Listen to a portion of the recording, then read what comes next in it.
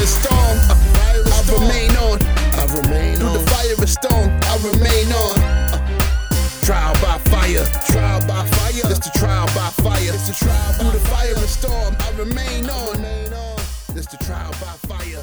Welcome, one and all, to the Armchair Bookers podcast.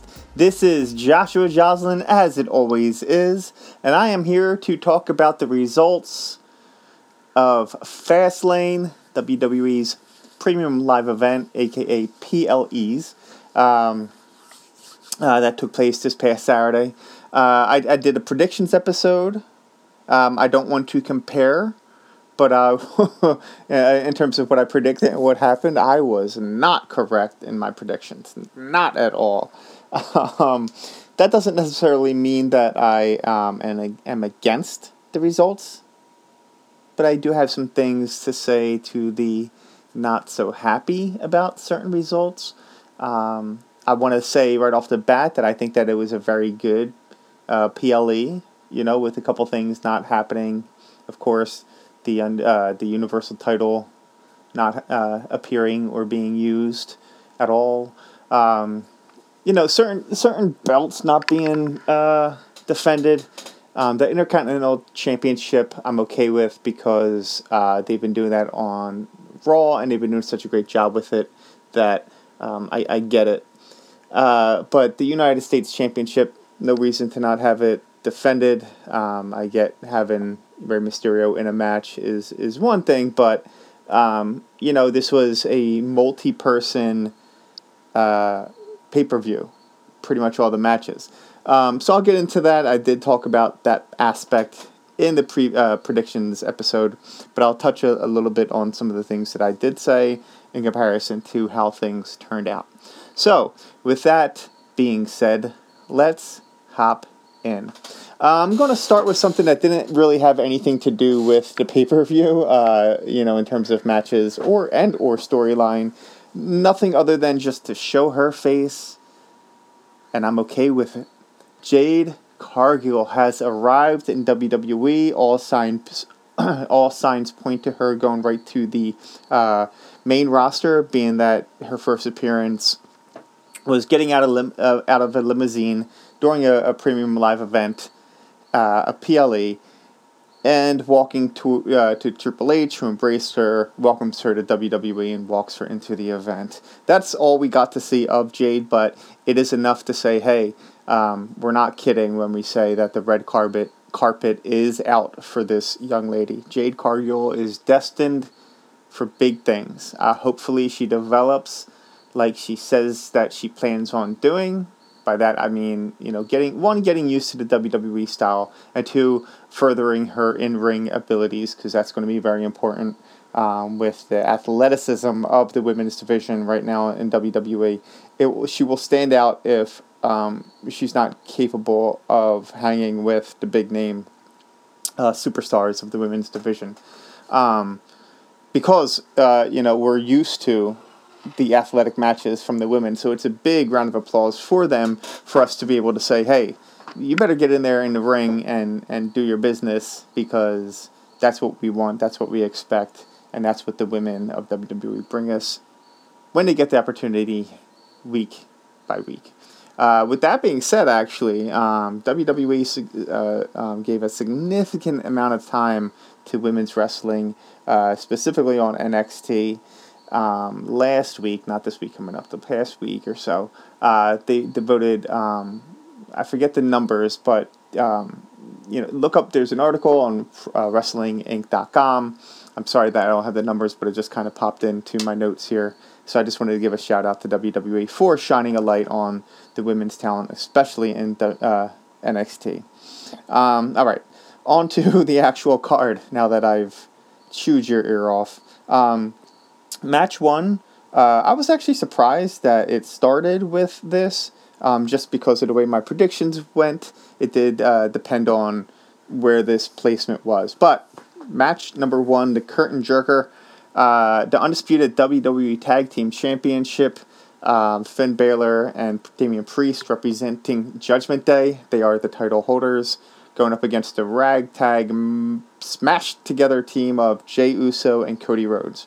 I said during my preview predictions episode that while I like Cody and Jay teaming together, I don't love it because they're not a tag team. I get that they're trying to tell a story of forgiveness and things like that, but I'll get to it. My prediction was Judgment Day would retain due to some shenanigans from JD McDonough, Dominic Mysterio, Dirty Dom, or even Rhea Ripley, Mommy. Yes, there was interference. It was JD McDonough. However, it cost Judgment Day the titles. 1, 2, 3. Cody Rhodes hits a crossroads, then joins in with Jey Uso in dropping the 1D. I love that happened. I love it. That is his move with his twin brother Jimmy, clearly saying, "It's I'm the one," and doing it with Cody is a great smack. I loved it. They did go over and win the championship 1, 2, 3. I do not love the result pretty much at all. There's a million ways that they could have gotten out with Judgment Day winning and keeping Jay and Cody strong. The reactions that these two got were just phenomenal. The hot tag getting to Cody was, spectacular. It was just, these guys were rocking the building. And that's not to take anything away from Judgment Day, who were over as heels. This match was great. I loved so much about it. The action was terrific. The storytelling in the ring, some of the best in WWE. I think Finn Balor, his the best aspect of him is his ability to tell the story in the ring. Cody Rhodes, obviously on top of his game. Jey Uso was on another level. Damian Priest was on another level. Everybody in this match on another level. The fans treated it as such, and I loved it. Again, don't like the results, and this is why. Jey Uso has just been established as the one. The main event Jey Uso, which means singular. He was part of a tag team his entire career. So now what's he going to do? He's going to split off on his own, stand on his own 2 feet, represent the main event as a tag team champion again, this time with Cody. So storyline purposes, let's go into the future a bit. How do they lose the belts? What's going to happen for them to lose the belts? When do they lose the belts? There's so much that goes into that I think is going to take away from so many other things that they are going to be involved in. I don't think that the titles being around their waists makes any sense for me in terms of how they've positioned these guys and how they've talked about it and the main event expectation that they're going to be in. Now, this doesn't take away from the possibility of a Survivor Series involving a few people. I did mention it on the predictions episode. No point really in going to listen to it, I guess, now, because I'm going to tell you the results. But so I'm going to hint. Yeah, I'm going to reference that episode because I did say certain things were going to happen and they did. But I just think that the better story was going to be with Judgment Day.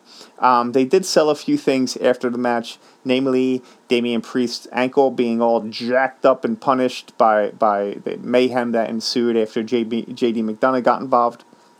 I'm going to put a pin in that because we are going to come back to Damian Priest's ankle and why that plays an important factor, Senior Money in the Bank. So you can probably get where I'm going. Michael Cole referenced Bullet Club, and not just that, mentioned Finn Balor being a former leader, Cody Rhodes being a former leader, while they were having a match in a WWE ring. Oh man, I marked out. I thought that was so cool. Things that are happening in pro wrestling right now, as sour as I am towards even AEW, holy cow, the things that are happening are just so cool. So hearing Bullet Club mentioned, which is still an active stable, an active faction across several promotions. They have two of them represented in Impact, Chris Bay and Ace Austin. AEW has Juice Robinson and Finn. Not Finn. Juice Robinson and Jay White, the Golden Bullet Club, and then of course in New Japan you have the whole list of gentlemen over that way. So for them to be mentioned on WWE is during a big event is pretty cool to me. I was very, very excited about that. All right, so like I said, I picked Judgment Day to win. They did not. I am 0 for 1. Next up, we had the LWO versus Bobby Lashley and the Street Profits. Cruz del Toro and I always forget his name. Cruz del Toro and Joaquin. I forget his last name. My apologies. Anyway, they were taken out, so it left Rey Mysterio and Santos Escobar going up against 2 against 3, Lashley and the Street Profits, the Suit Profits, as I called them on the predictions episode. They were going to a handicap match really to start. There was a call made in to somebody. We didn't know who it was. Santos and Rey Mysterio had this exchange a little bit earlier in the show. What's going to happen? Back and forth action, great action, really fun because size difference and style difference. Bobby Lashley can hang with smaller wrestlers like no other big man can, in my opinion. Street Profits are so good at what they do. Angelo Dawkins slimmed down and can just move around the ring so well. Montez Ford is just an energy drink built human being. I don't know what that even means, but you get it. He's hyper. And you have Rey Mysterio, one of the best in the world. You have Santos Escobar, who's just stellar. This match was great with the blend. I thought it was really, really fun. Of course, handicap match. The heels, being Lashley and the Profits, they start to get the upper hand, throwing a real good big old beating down on the LWO. Music hits. Out comes, who's going to save them? Out comes Carlito, Caribbean Cool. He spits in the face of people who are not cool. Out he comes into the ring looking super duper. Thunderous ovation, which is great because I personally missed a bit of the Ruthless Aggression era. I know that that was a big run for Carlito. I know of his career. I have not watched the entirety of it. So this was really neat to know that that people knew him, that they wanted to see him, that it was a big moment. He comes in, hits the backstabber on Montez Ford, and 1, 2, 3, the babyfaces win. The execution of the surprise was terrific. They could have had him come out a little bit earlier, which would have been pretty neat. I think him coming out the end and just hitting his moves, well, it was great. It served exactly what its purpose was. I'm curious how Carlito steps into the storyline of the LWO because he's known to be a heel. I think that at some point LWO is going to have to split up a bit, especially for Santos Escobar's Joaquin Wilde. That's the other LWO member. My apologies, Joaquin. Santos Escobar needs to be established as a singles wrestler. He deserves to be established as such. But I also don't want to see LWO as a faction being heels. I think that's a shortcut. I don't think it's fair to the talent. So hopefully they find a way to do that with Carlito in a way that doesn't turn them all heel. I don't want to see that. I want to see Santos as a face and see what he can do with a different level to his character. Typically, he's been a heel from my experience watching him through NXT specifically. So we'll see what comes of it. Oh yeah, I had LWO winning. No, I'm sorry. No, I had the Street Profits and Bobby Lashley winning. And this is why I didn't like the result. I'm 0-2. So I'm a little bit bitter about it. But storyline purposes, okay? No easier way, again, for the faces to have an out where it doesn't hurt them than a situation where there's 3 heels that can jump in. Yes, 3 faces. That's neither here nor there. They could have extended Carlito coming in, had him dumped out of the ring. I don't want to book it. I don't think that's. I don't love that. They could have had Carlito come in. Street Profits have to hop in somehow to help out. Rey Mysterio and Santos are looking to make a move. Bobby Lashley sips on the backside, hits Santos with the spear. 1, 2, 3. They go over strong. The heel faction go over strong for 2 reasons. One, They're brand dang new. They're brand new. They've kind of teased them the Street Profits not even being up to the level that Bobby Lashley is looking for. He finally embraces them after they run in on LWO after Escobar and Mysterio's match for the U.S. title on SmackDown. They run in, throw him a beating, get a big old hug from Bobby Lashley, who took out Joaquin Wilde and now I'm going to forget the other gentleman's name. Look, the heels should have gone over in this match. They need to be established as monsters who are going to win. Otherwise, the Street Profits are doing exactly what they have always done in their career in WWE, which is throw on a phenomenal match with any opponent that they're in there with, but lose. What does that do for them as newfound heels? They couldn't find a way to win 3 against 2.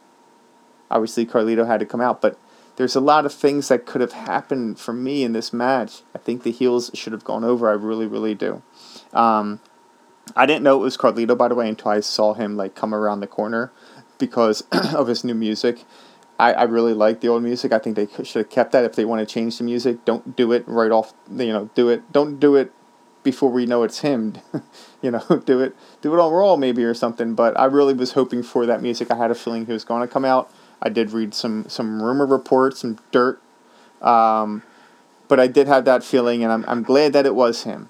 He got a crazy ovation in Puerto Rico, and I heard that he was signed to WWE over the summer. They were just waiting for something to pop up for him creatively. That made sense. This made sense. He made the most of it. I thought it was great. Big ovation, worth it. Like I said, I love all of that. I just thought that the heels should have gone over storyline-wise. Okay, excuse me. Next up, we had the triple threat match for the WWE Women's Championship, the Raw side. I'm sorry, the SmackDown side. Iyo Sky defending against Asuka and Charlotte Flair. My word. Triple threat, so there's no disqualifications. Big piece to any triple threat. Before the match, Iyo Sky told Bayley, stay back. Dakota Kai, stay back. I can do this on my own. I don't want or need anybody's help. I'll tell you honestly, going into it, I was not into it. The match began, and this is not a knock on any 3 ladies. I just wasn't into the build to it. I don't think that it needed to be all 3 of these ladies. I think that it could have been 2 and found a way to slide the third in a different, a different storyline or a different opportunity. Just my opinion on it. The main reason for that feeling or opinion was because I didn't want to see Iyo lose the belt. A triple threat with a heel champion and Asuka, who might be a face right now, might be a heel. They really switch her for whatever is needed. And Charlotte Flair right now playing the face. That bodes well for a heel champion. So I expected with this triple threat that Charlotte would win. The match picked itself up for me. Started to pique my interest. Started to really pick up into action. And I started to sit forward and really make sure that I was watching every bit of what was going on. 3 great storytellers in the ring. It has to happen. Especially if I'm not interested in the match. Tell the story in the ring, make me interested, and that's what happened. Asuka, and this is where I go back to the no disqualification aspect. Asuka almost immediately hit Charlotte with the mist in the eyes. It ended up not really causing much difference other than to establish, no holds bar and to take Charlotte out of it for a bit. Eventually, Damage Control does make their presence known. Bayley comes out, distracts the ref. But by doing that, the ref did not see Asuka tapping to Iyo Sky. I'm sorry, no, excuse me. Tapping out to Flair's figure 8, which helped Sky. She launches herself out. Where is it? I'm sorry, I skipped where Bayley comes out, gets involved, all the way through, helps the champ. That's what it is. Okay. Lately, Bayley has not been providing help to the champ, but rather damage. She's cost the champ some opportunities. Well, not opportunities, I guess. Distracted the champ in ways that could have cost her matches and more. I'll say it that way. In this scenario, Bayley comes out, like I said, distracts the ref, keeps Asuka in the match, although she's tapping out to Flair's figure 8. Sky hits her picture-perfect moonsault. It really is. It's absolutely phenomenal. On Charlotte, actually, and pins Charlotte, which I thought was terrific. Terrific. The action was odd, I think, for me. Maybe it's because I wasn't overly enthused. Again, not because the women in the match. It just didn't feel like three of the best in the world were wrestling each other. It felt like three women who were making sure the spots were hit were wrestling each other. So it just didn't flow for me, which is what it is. It's still exciting for me, the outcome, again, because Iyo stays the champ. And this wasn't it was a cheap way to keep it, but it was over to establish stars, so it does, my feelings notwithstanding, it does keep her high on the card, she's a champion, keeps her champion, and keeps her in that upper echelon of conversation as a legitimate champion because she beat two former champions. I was impressed with that aspect. I do like the story told in the ring. It pulled me in, which I appreciate. After that, we had the John Cena and L.A. Knight, versus Jimmy Uso. My L.A. Knight, sucks. My apologies, but I'm going to keep doing it. Versus Jimmy Uso and Solo Sikoa. This all stemmed from a Bloodline attack on John Cena. He has business to settle. The SmackDown leading into it, he's getting beat down.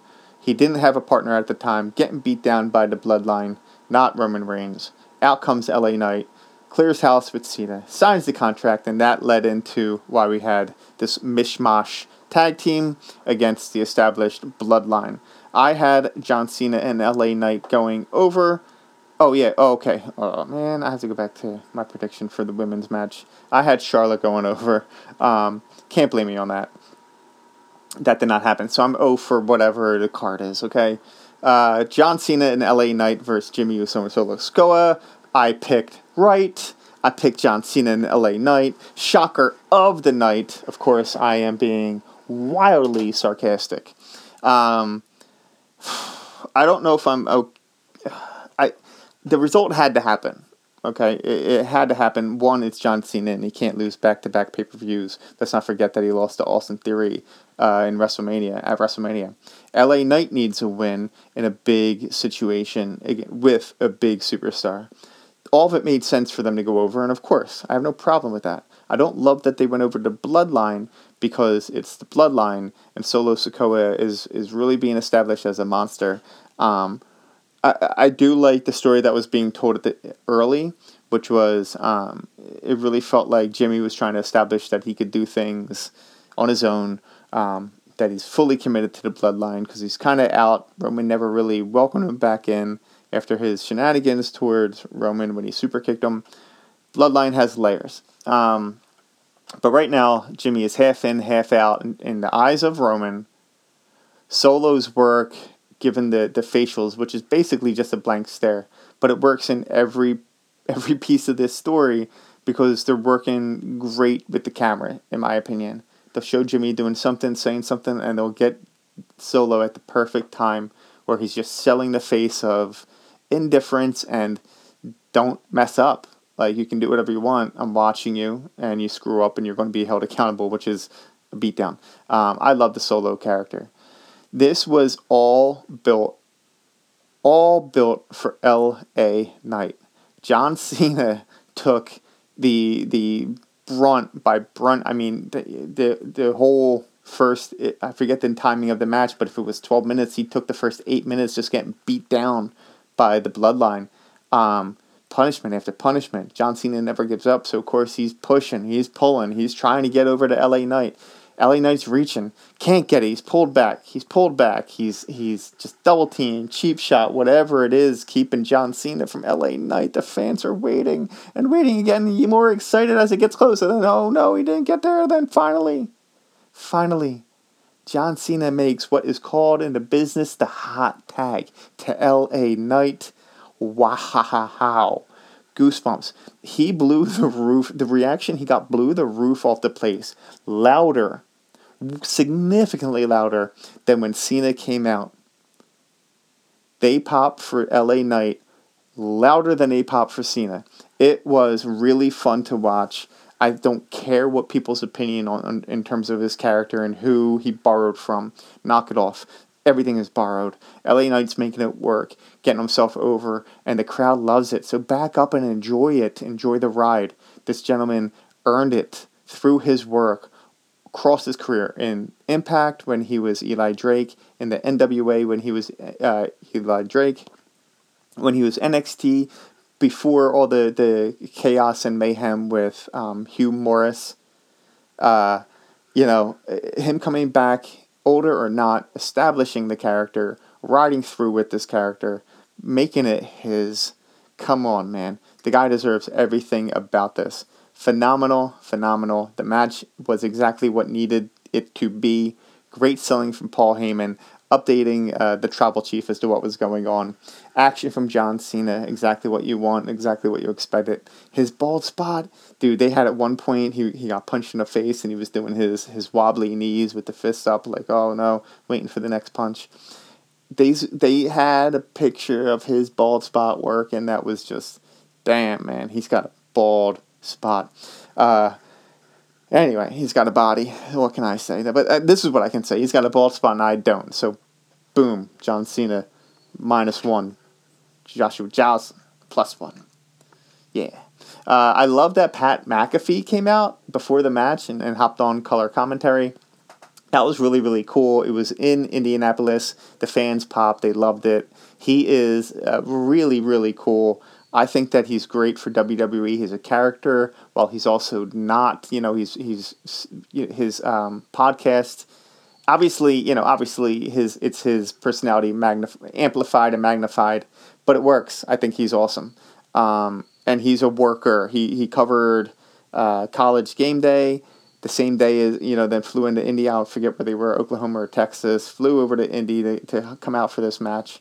Just really cool, and I really love Pat McAfee. I love what he brings to WWE. People pop for him, and that's really the point. They did exactly what they needed to do with this match, which was to continue to push LA Knight up into the upper stratosphere while keeping a good story going with Solo and Jimmy with either miscommunication or facial expressions or the fact that they lost. So I'm excited to see what happens with that, especially with Roman coming back to SmackDown this upcoming episode. I assume to build its way over the next month to the next Saudi Arabia Crown Jewel event. Last man standing for the heavyweight championship was the last match standing of the night. Last man standing, just so you know, means you can do whatever you want. Your opponent has to not answer a 10 count, so you have to knock them to the point where they can't stand up after the referee counts to 10. I said during my predictions episode that this is a really hard match for the face to lose. This is not a heel winning match. With that being said, this match was a great way of showing how you can be brutal with shots and violence and hitting and not have intentional blood. No blood was shed, but you saw, and again, no chair shots to the head. No blood was shed. No chair shots to the head. Two things I never want to see, personally. And they didn't have it. But they sold a physical, dominating, how can you possibly get up after that move match. I loved it. I really think that they made Nakamura look so incredible. Put a pin in the incredible part. They made Seth look like refused to what did I say during the predictions? new name for him, because I assumed he was, with all the backstory of his back being so injured, and the whole build was, how can he's not going to be able to withstand the punishment that Nakamura is going to bring to him and his lower back specifically. They sort of, the whole match, Nakamura was focused on it. He hit constantly hitting it, making moves to hit him in the lower spine, back move after back move. At one point, he hit a phenomenal, I think, off the announce table. Off the announce table, through a table. Seth Rollins double knees through a table. I'm mixing that all up and saying it all wrong. Long story short, it was a really cool move. Punishment to Seth, but Seth did not give up. He got suplexed onto the concrete. Seth did not give up. Getting hit outside of the ring, just tossed around. Nakamura owned him in so many of the power spot big moves. It was really, really awesome. The only part of it is that the feud probably will move on and be the end of it, because Seth Rollins did win. The how Shinsuke ended up not meeting the 10 count was weak, in my opinion. Made Nakamura look a little bit silly. He kind of got up, but was wobbly knees, so the count kept going, and then he went back down at the 7. So he couldn't answer the 10. I didn't love that part. I don't love the end result when you look back at the story that was told. They made Seth Rollins into the next Super Cena because they gave Seth every reason why it would be okay for him to lose, even in a last man standing where the face does not lose. He faced enough punishment where Shinsuke could have gone over and it would have made sense. And by no means, there's nothing that can lose Seth Rollins. He is unburyable. So there were ways to really sell this, in my opinion, to give Seth maybe a break. I'm sure they want him for Saudi Arabia, but that's a month away. You know, they could have had Shinsuke hold the belt until then, and then Seth come back and say, I'm challenging you at Saudi Arabia, and there you go. You put it back over on him. But who am I? Oh yeah, that's right. I'm the armchair booker, baby. And it made sense, and that's what they should have done. I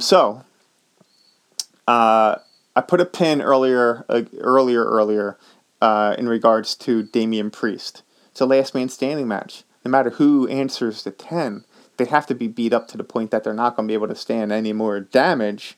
This is the premium time for a Money in the Bank holder to cash in. Hey, Damian Priest, what's up?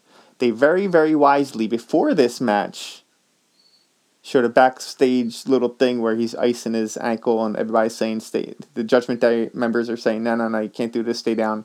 He stands up hobbly and says, it's a last man standing match. I'm doing this. And he goes to make his move out to the ring. Again, this is before the match even started. They all hold him back, said, not tonight. It's not going to help, the ankle, blah, blah, blah. What if you don't win because you're hurt?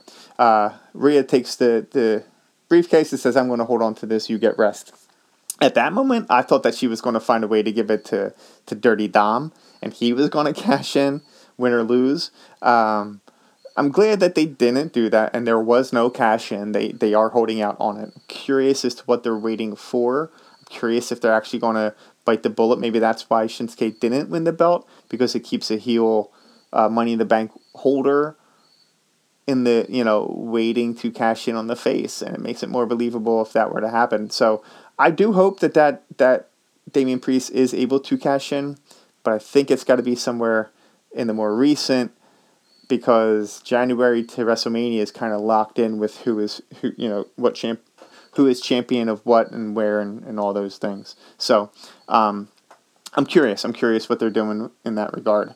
But again, this was a phenomenal way to show violence in a way that isn't blood and guts. This is exactly the kind of match that I think pushed up to the line where we can enjoy it and accept it in this new, world of wrestling entertainment. What we typically see in WWE. This went up above it a little bit, but again, didn't need any blood to sell the match and the brutality of it. LA Knight, Cody Rhodes, and Seth Rollins are on par, or if not even a little bit above John Cena right now. I said it. I hold true to it. The reaction to the crowds, not just the pop when they come out, but the reaction that is held on to and maintained through an entire match, and their reactions to everything that those three guys do is superb. I love it. I love what we're seeing. I do think that while I did pick Seth, so I was like 2 for everything else. While they, it's hard. I wanted Shinsuke to win. I'm a big fan. I've said it repeatedly, and I will continue to say it. I think this was a perfect opportunity to give him the belt. I said that the last time that they fought, the last PLE. So I'm still holding on to that. I do think that this has to be the end of it, and Shinsuke is going to have to move on. Who's next for Seth? I don't know. I think that some of the faces are kind of tied up with stuff, so I'm curious, and I'd like to see, I don't know. I'd like to see who the next is. I'm very excited to see that. All right. That all being said, that's my coverage. That's how I feel about Fast Lane. The overall grade, I'd say, would be in that B plus range. I was very happy. I was very entertained. I read one article that was very negative on the event, and mainly it had to do with the results. Despite the results not going the way I guessed, I still am happy with the overall product that we saw within the event. You know what I mean? What storylines develop after the fact, notwithstanding, holding on to just the event itself, I thought it was very, very good. We'll see storyline-wise what comes of it, and that always pushes the grade up. In my opinion, if a good story continues because of what happened at the I'm going to call it the pay-per-view. The pay-per-view, then I will bump the grade up. You know what I mean? Like, that's the point of the pay-per-view for me, is to set up the next arc in the story. Let's see if this does that, because there's a lot of stories that kind of got shifted because of this event. All right. With that all being said, in my next episode, I will be talking about the most recent episode of NXT, star-studded, jam-packed event, all to counter the baseball playoffs. Go Phillies. Monday Night Football. I have no dogs in that fight. Go Eagles. So they really are throwing some people out there. John Cena's on the show, Paul Heyman, a whole bunch of others. Rumored Undertaker. This episode is probably coming out after NXT happens, but I will be covering that as well as whatever else is happening, big things happening, the big things that are happening in wrestling. Don't forget, while I botched that whole last paragraph, and I'm sure you want to hear me do it some more, go to my YouTube page, go to our Facebook page, our TikTok, our IG, follow, subscribe, comment. Let me know what's up. I did post who is the better signing, Jade Cargill or Edge. I said Jade Cargill. Got lots of comments to that. If you didn't get the comment there, comment here. Let me know what you think. I will gladly talk about that next episode, why Jade Cargill is absolutely 100% the bigger, better signing between her and Adam Copeland. Okay, so shout out to John Kiernan, as always, my producer, the amazing artist behind my theme, Into the Fire, featuring Mont Easy. Find that on iTunes, as well as John Kiernan's other music. Thanks again. With that being said, John, you know where to throw me. Right into that fire, baby.